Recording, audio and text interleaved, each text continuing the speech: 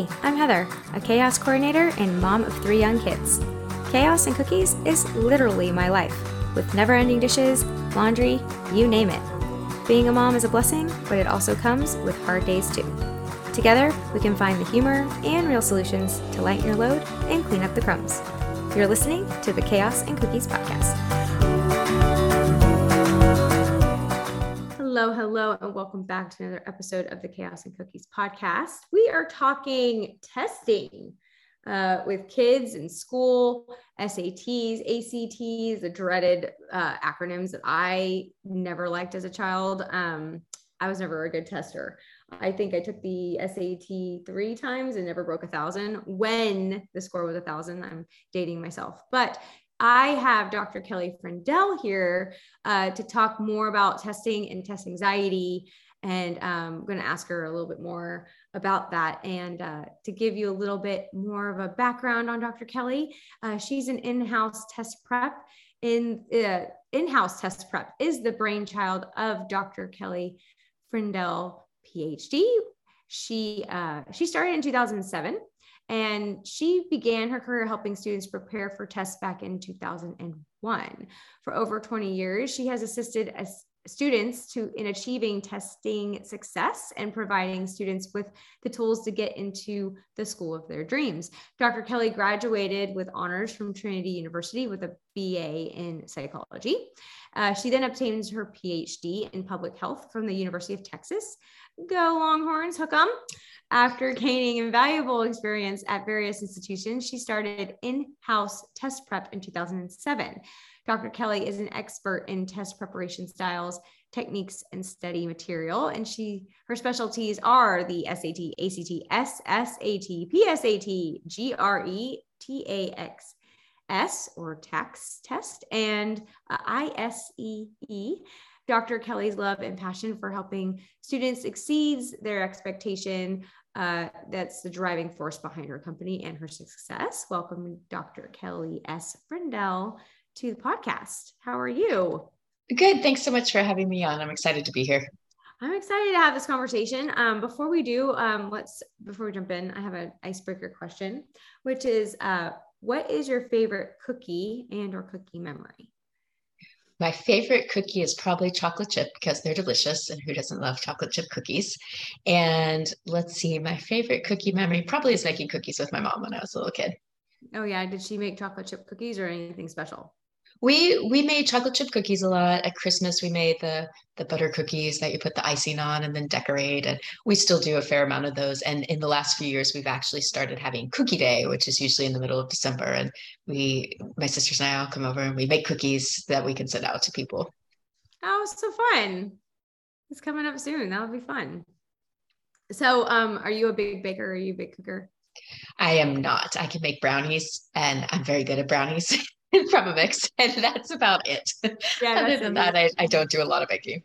Hey, that's all. Not everyone likes to cook. I hate laundry. I'm not really a big cook, but I'm happy to eat cookies. I love cookies. You'll eat them. I don't know if I want to make them all the time. That's why there's just a day in the year. Mm-hmm, correct. Well, let's jump in a little bit. So, what is your fascination with like these standardized tests? Like why?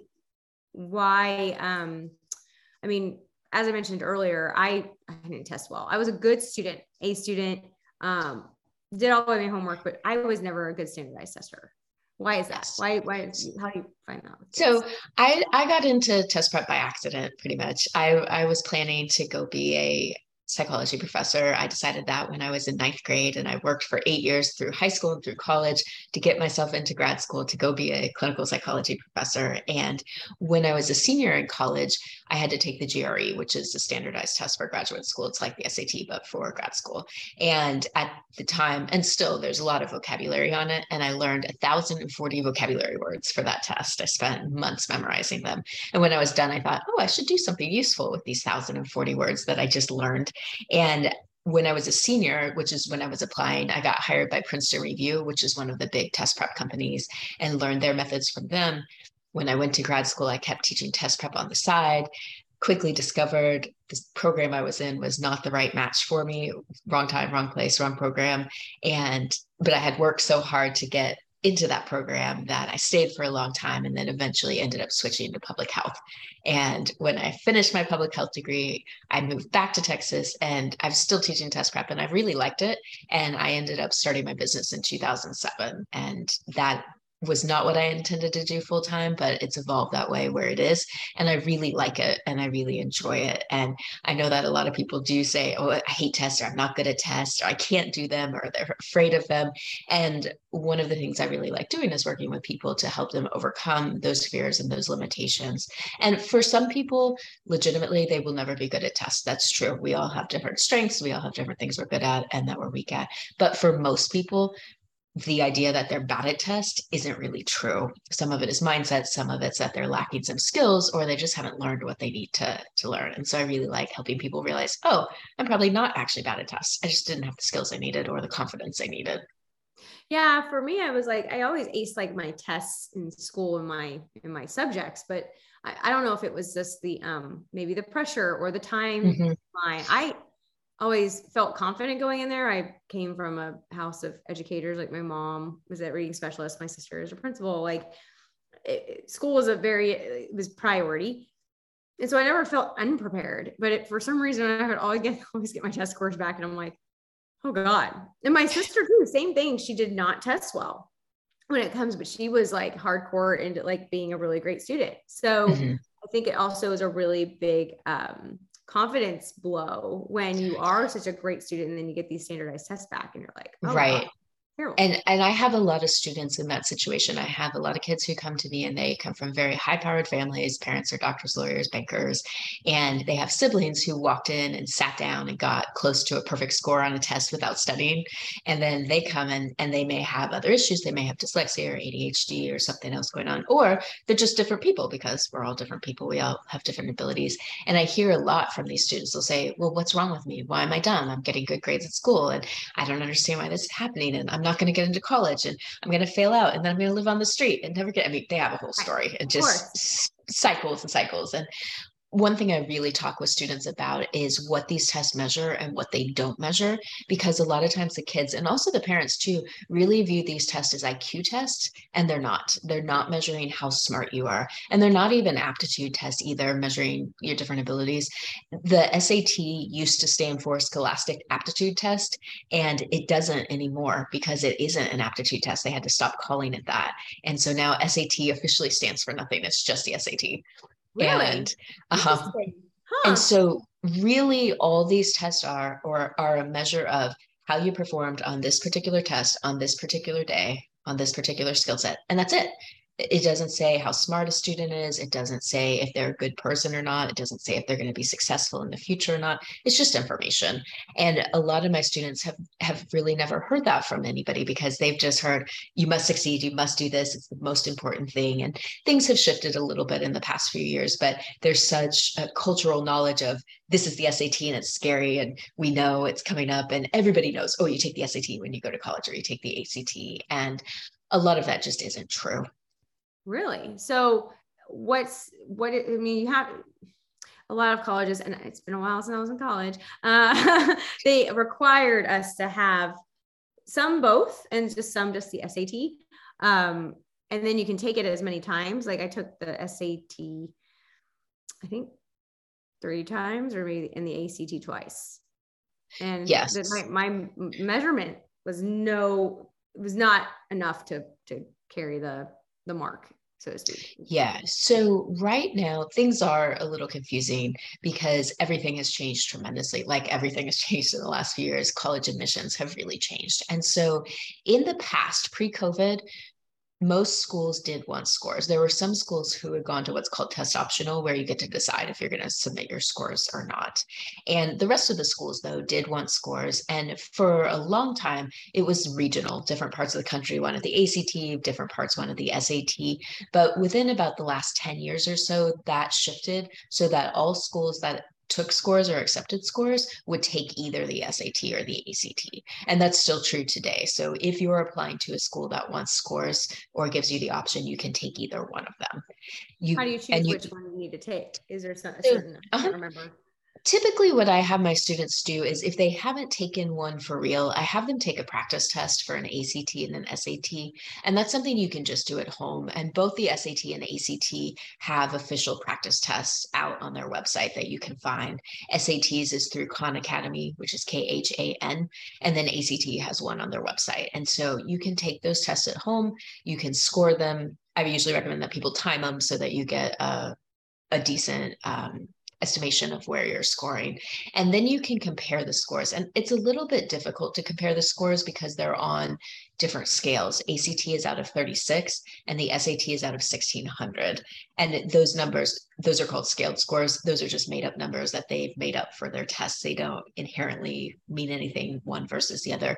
But the way that you can compare them is to look at the percentile ranks that are associated with those scores. So like a 20, well, up until just recently, a 20-ish out of 36 on the ACT was 50th percentile. That was kind of right in the middle of all students who take the test. And for SAT, that 50th percentile level is 1,000.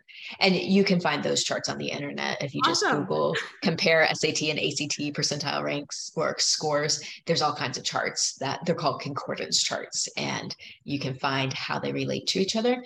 And if there's a test that is clearly better than the other, then that's definitely the test you want to pursue. If they're fairly equal to each other, then there's some other factors to consider. And some of that is personal preference. Because I talk to some students who are like, I am never taking that test again. I hated it. I don't want anything to do with it. I'm definitely doing this one. Sometimes it comes down to things like sports schedules or extracurricular schedules of when can you take the test, because they're offered in different months. And when they're similar to each other, it may make sense to eventually take the other test. If one of them is much higher than the other, you probably should just focus on one of them.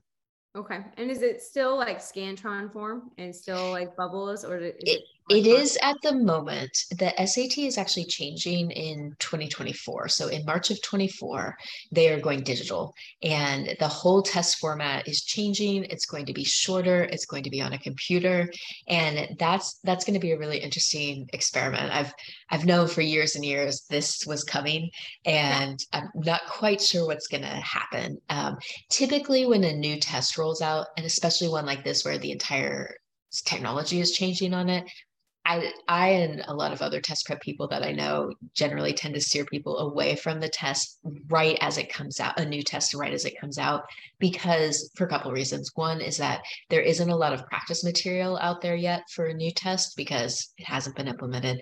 And over about the first year or so, the material subtly changes. And it's not something that students would know, but I can go back and look at the early practice tests that were released and know what's happening right now and see, yep, that didn't end up making the cut. This isn't on there. You would never see a question like that. And so some students will just want to do it and it'll probably be fine. But in general, I recommend let a new test sit for a little bit. But if your child is going to be a junior during the 23-24 school year, that is something to consider that if they're going to take the SAT, they may want to take the old one and they need to do that by December of their junior year, because then the next test in March will change. Oh, what a great tip. I know everything's becoming digitized. My kids are young, so we're far from that. So I figured they're probably all going to be digital at that point when they get older, but they do a lot of their reading assessments on Mm-hmm. the computer. And my Yes. mom is old school reading specialist, and she's like, no, like it's not good for the brain. Like you need to like paper and you need to write it down. And so they're like, these test scores are crazy. Like that's terrible. And she always just dismisses the digital ones. Mm-hmm. Yes. And some of my younger students, so I do SAT and ACT for my high school students. And then I also work with a group of students who are younger, fifth and eighth grade, who are taking entrance exams for private schools and boarding schools. And those tests are called the SSAT and the ISEE. And those did go digital very quickly at the beginning of the pandemic because they must have had it already in the works because they rolled them out pretty quickly. Yeah, SAT and ACT, all of those tests got canceled for about 6 months the first year of the pandemic because there was no way to do them. But the younger kids test, they went online. And I was really resistant about that too. I always swore, because I'm very paper and pencil oriented too. And that's how I learned how to teach test prep, was using paper and pencil methods. And when the younger kids tests went online, I kind of dreaded it, but they're so used to using computers and taking assessments online. It's not as big a deal to them. And in fact, I discovered in the last few years, my younger students don't know what Scantron sheets are, Oh, which I cracks me know. up It's because like they've never used them. And the so I big have to, no-nos with the Scantrons. Like you got to erase it. Number 2 yes, pencil. Like, oh, don't mark on it. No stray marks. Don't go over yeah. the thing. Or And all so, the, like I have like all the pink, like ding, ding, ding, ding, ding. They're all wrong. And it's like the nightmares. They're like, oh my gosh, still pink. yes, and they are not familiar with Scantron sheets. So I've had to start in the last few years explaining how to use bubble sheets to kids, which I think is funny because it was such an institution forever for all of us who are adults, and to think that kids don't know them. But then they really like them. Sometimes I have students who are like, "Can we practice with the bubble sheets?" Like, okay. I never We're knew probably like, oh that would man, be something exciting, but yes, of course we can. that's so fun. I know my kids wouldn't know what a bubble sheet is. And the new math. So, oh man, math in general. I not a math person. Algebra was fine. And I don't know if it's because it was like letters and Mhm. symbols more so than just like regular, but like my daughter is 7 is struggling a lot in math. We're going to try and get her evaluated to see if there's just something that's just not clicking. Mhm. And math, my mom did a worksheet with her the other day because I was working late, and she's like, that was really hard even for me. Like these new math problems, or work them out and they're like, Yes. that's not the right way you're supposed to do them. I'm like, I don't even know. I know the answer, but the way you're trying to get me to, or wording them, it's like I don't know what that means. Groups of 10 and mark them, and bizarre. So Yes, and I have the same struggles because I learned math the way most adults learned it, at least in the U.S. And some of my students are coming with these very intricate methods that are very complicated and not efficient. And for my purposes, because I teach test prep, I usually just teach them the way that I know, that I've learned, that everybody else learned. And when they learn those strategies, they're like, oh, this is easy. Why did my teacher tell me this? And I say, I don't know. I'm sorry. And I say, maybe you can't use this in school, but this is how you're going to do it on the test. And this is how you're going to do it going forward, most likely. And it is the easier way to do it. And I find the new math honestly confusing as well. And that made me be a grumpy old person, but the other ways are hard. easier. Yes. And So many more steps and so many so more many more homework. steps, and when you have more steps, there's more room for error and there's more places to make mistakes. And so what I typically do is just teach my kids the way that I know how to do it. And then, and because for test purposes, the goal of a test, a standardized test, is just get as many right answers as you can, as quickly as you can. And it doesn't really matter how you get there. You just want to do it efficiently and expediently and move along. And so when I also tutor math, and with those students that I have, I'll do it their school way, and then I'll say, also, here's another way to do it. And I say, maybe your teacher will not like that, and you do need to do it this way, but here is also how you do it for real. Yeah, because they ding you and they take points away if you're not showing your work in the margin, or if you're Right. not the way they want. And it's like, I can't teach you how to do it if I don't know. That's also, I think, Mhm. another big gap is that the teachers are sending home work for us to do with them, but we were not taught that way. At least I wasn't. And Right. so I'm like, I don't even know how. And then like, that's not right. I'm like, well, that's the answer. So I got it right. So I don't Uh-huh. understand how it's not right. Yes. One tip for things like that is there's a ton of information on YouTube of people Yeah. explaining how to do things very simply. And sometimes when kids come to me with stuff from school that is a method I have not learned or I don't know, I'll look it up quickly on YouTube, and there's usually somebody who can explain it pretty clearly. And I go, okay. So I show them that way, and then I go, okay, and here's the backdoor way to do it. Here's the real way. And with education, education goes in cycles. And so and I've been teaching and tutoring for 22 years, and I have seen math fall in and out of favor, and same with phonics and reading and different methods. And so at some point, I suspect it will cycle back around to not so much of the new math and maybe back towards the old math is what I'm hoping. Oh my gosh, I hope so, because it's awful. So how do you help? How can like listeners find you to get some help? Because I think like right now I'm on a hunt for a tutor, because my kids are in private school. They don't allow them to count on their fingers. Again, it also gets really hard when you've got a teacher that does one thing, and then you've got like the interventionalist, so to speak, is like, why wouldn't you do that? Because it's a tool that you have on your hand. Mhm. And so like the interventionist is saying it's okay, but then when they go to the class down the hall, it's no, you can't do it. So it's very difficult for kids to just, and then their confidence is down, or they're now trying to please, like, I don't want to make them mad, or I don't want to do it wrong, but they're saying it's okay. It's very confusing. Do you help with those types of things as well, like tutoring, or you do more standard? Yeah, so I also do math tutoring as well, because I really like teaching math. And one of the reasons I like teaching math is because I ran into trouble with it when I was in school, and I had always been in the advanced math class, and then we moved when I was in sixth grade, and we got there late and they weren't able to put me in the advanced class. And so what they did is they gave me an eighth grade textbook, which was Algebra 1, which I had not taken pre-algebra yet. They sat me in the hallway for an entire school year and they said, teach this book to yourself.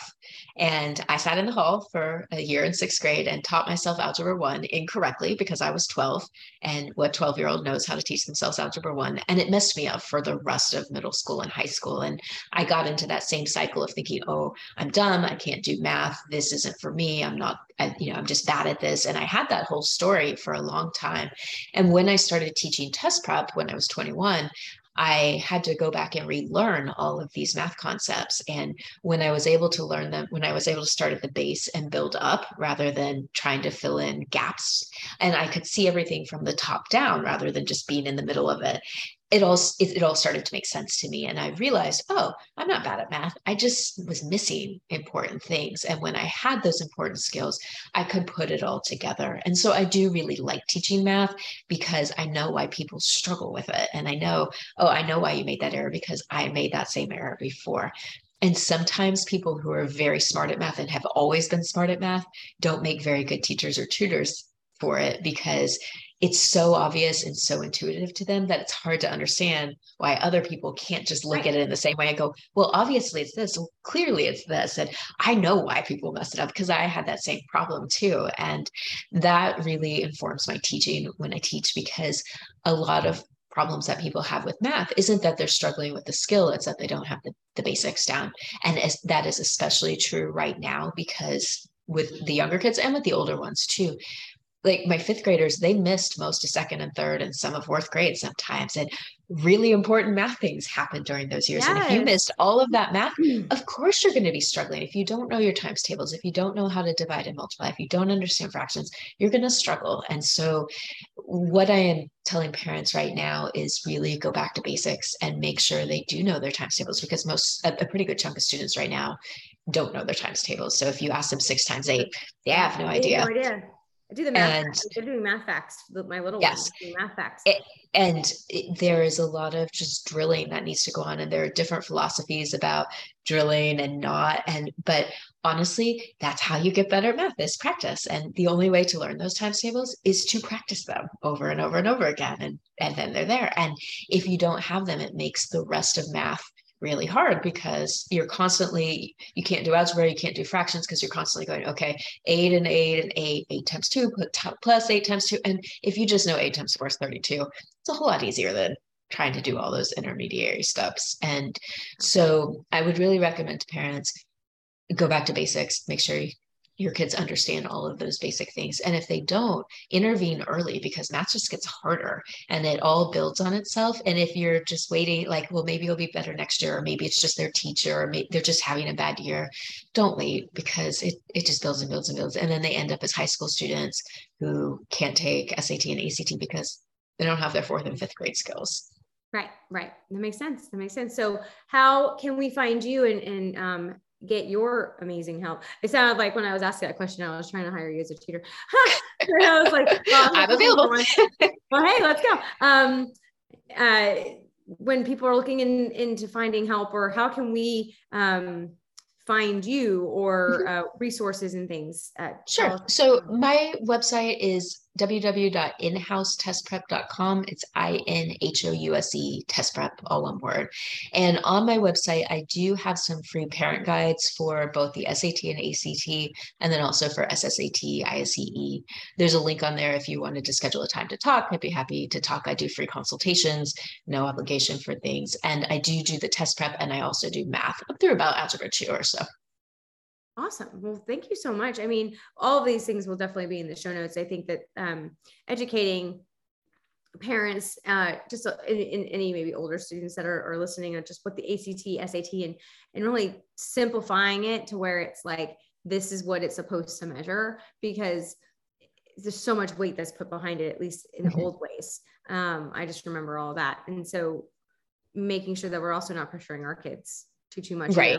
This is a lot for them to learn. It is. Remember what we didn't like learning it either.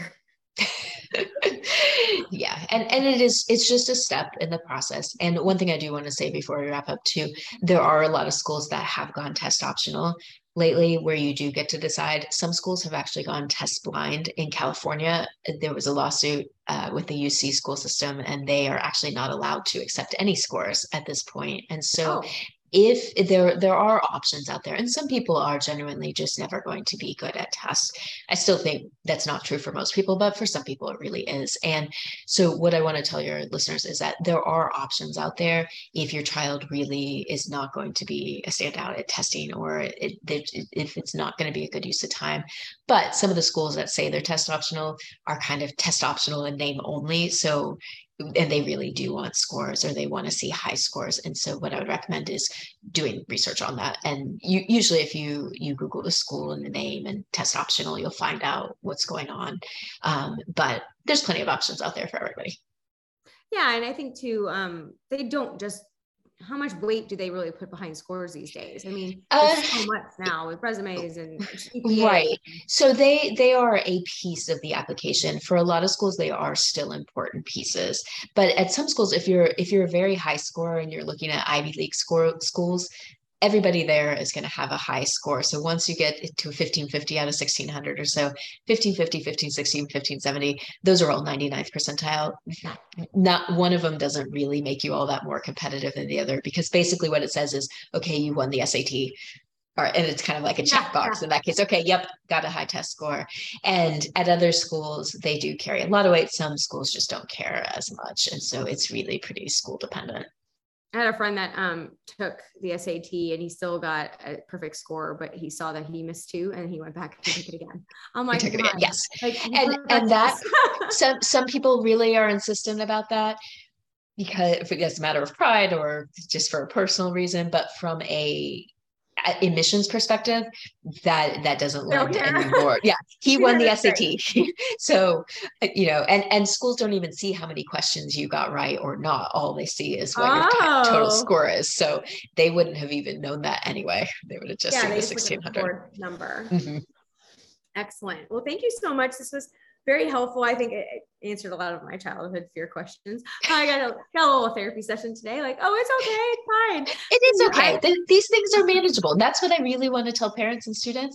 These are manageable. They're learnable. They're coachable. And you can do it in a controlled way that is not scary. Awesome. Well, thank you so much for sharing this. And do you have any links, or do you have social media, or we said your website to follow you for any tips, tricks, or Yeah, so I have an Instagram. It's my first and last name, Kelly Frindell, and I've got a Facebook page with the same. Perfect. Well, I really appreciate you taking the time to educate us more on standardized tests and easing our stress, and telling us again that it's okay, that if you're not good at math, it's okay. There's people out there, and there's resources, and YouTube, of course, is always a great to use. And if there's anything else that you want to leave, what would that be? Just to really keep these tests in perspective, and try, if you're a parent, know that they are important, the tests, but don't make your kid crazy. And if you're a student, don't make yourself crazy either, because at the end of the day, it's just information. Right. Absolutely. Well, thank you again. And all of the links will be in the show notes and resources that Kelly has provided us. And if you want to follow or reach out to her for anything help, which I might, especially when you get back to Austin, I will just reach out. And thank you again for being here and sharing your knowledge with us. Thanks. I appreciate it. And thank you again for listening to another episode of the Chaos Cookies podcast. We will catch you on the next one. Thank you for listening to the Chaos and Cookies podcast. If you want more goodies and friends to share them with, follow the crumbs to the Facebook group, or visit the Chaos and Cookies website to grab my sweet secrets on how to calm your cookies. Don't forget to leave us a 5-star review on iTunes. See y'all next week for another episode of Chaos and Cookies.